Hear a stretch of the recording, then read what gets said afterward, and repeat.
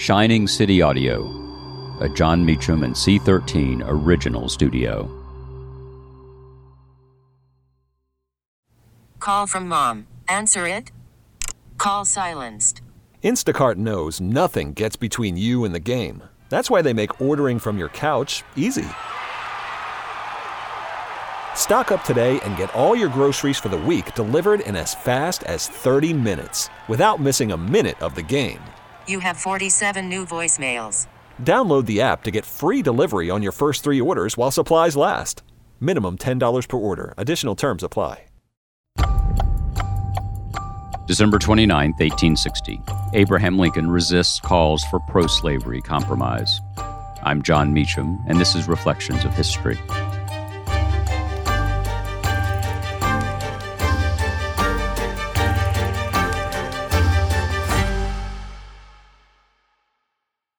Knowing how to speak and understand a new language can be an invaluable tool when traveling, meeting new friends, or just even to master a new skill. But it's not always simple when you're bogged down by textbooks and structured classes. That's why so many people trust Rosetta Stone. Rosetta Stone is the most trusted language learning program, available on desktop or as an app. It truly immerses you in the language you want to learn, like Spanish, French, Italian, Chinese, and more. You won't just be studying English translations. The Rosetta Stone intuitive process helps you pick up a language naturally, first with words, then phrases, then sentences. Don't put off learning that language. There's no better time than right now to get started. For a very limited time, listeners can get Rosetta Stone's lifetime membership for 50% off. Visit rosettastone.com/rs10. That's 50% off unlimited access to 25 language courses for the rest of your life. Redeem your 50% off at rosettastone.com/rs10 today.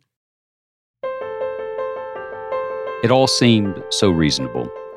The work of Kentucky Senator John Crittenden, a proposed compromise, was very much in the air in these weeks and days as 1860 came to an end.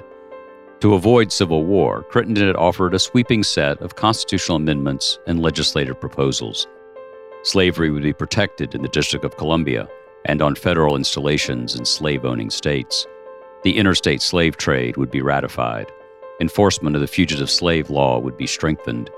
And the keystone, extend the Missouri Compromise line west, including in any territory hereafter acquired, which made Cuba, Mexico, and the rest of Latin America fertile ground for slaveholders.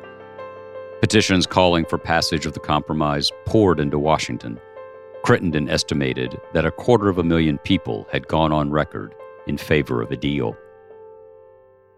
As many in the North saw it, however, Crittenden was asking the world of them and precious little of the South. Senator James Grimes of Iowa said, "It is demanded of us that we shall consent to change the Constitution into a genuine pro-slavery instrument and to convert the government into a great slave-breeding, slavery-extending empire." The campaign was to convince Lincoln to be forbearing, to compromise in some fundamental way on his anti-slavery convictions. In a Saturday, December 22nd, letter to Alexander Stephens, who would become the vice president of the Confederacy, Lincoln asked, "Do the people of the South really entertain fears that a Republican administration would, directly or indirectly, interfere with their slaves or with them about their slaves? If they do, I wish to assure you, as once a friend, and still, I hope, not an enemy, that there is no cause for such fears. You think slavery is right and ought to be extended, while we think it is wrong and ought to be restricted. That, I suppose, is the rub." In fragmentary notes on the Constitution and the Union, Lincoln also wrote, "Without the Constitution and the Union, we could not have attained the creation and maintenance of a great nation. But even these are not the primary cause of our great prosperity. There is something back of these, entwining itself more closely about the human heart. That something is the principle of liberty to all, the principle that clears the path for all, gives hope to all, and by consequence enterprise and industry to all. The expression of that principle in our Declaration of Independence was most happy and fortunate. Without this, as well as with it, we could have declared our independence of Great Britain. But without it, we could not, I think, have secured our free government and consequent prosperity. No oppressed people will fight and endure as our fathers did, without the promise of something better than a mere change of masters. The assertion of that principle at that time was the word fitly spoken, which has proved an apple of gold to us. The Union and the Constitution are the picture of silver, subsequently framed around it. The picture was made not to conceal or destroy the apple, but to adorn and preserve it. The picture was made for the apple, not the apple for the picture. So let us act that neither picture nor apple shall ever be blurred or bruised or broken. To defend that principle of liberty to all, that apple of gold, Lincoln favored the Constitution, favored the Declaration, and opposed the Crittenden Compromise. He would not cave, and so the war came, but also so slavery ended.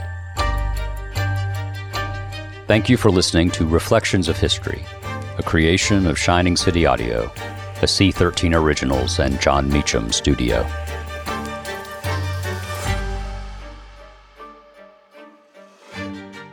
Reflections of History is executive produced by me, John Meacham, and Chris Corcoran, Chief Content Officer and founding partner of Cadence 13. Production and editing led by Lloyd Lockridge, Margot Gray, and Chris Basil. Production assistance by Andy Jaskowitz and Adam Macias.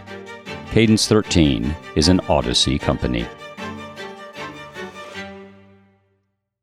Be kind to your mind with guided meditations from the Meditation for Women podcast. Your mental health benefits from sleeping better, releasing anxiety, and gaining clarity, all of which are benefits of meditation. And since this is Mental Health Awareness Month, give yourself the gift of meditations. All you have to do is press play and close your eyes. Listen to Meditation for Women on the free Odyssey app or wherever you get your podcasts.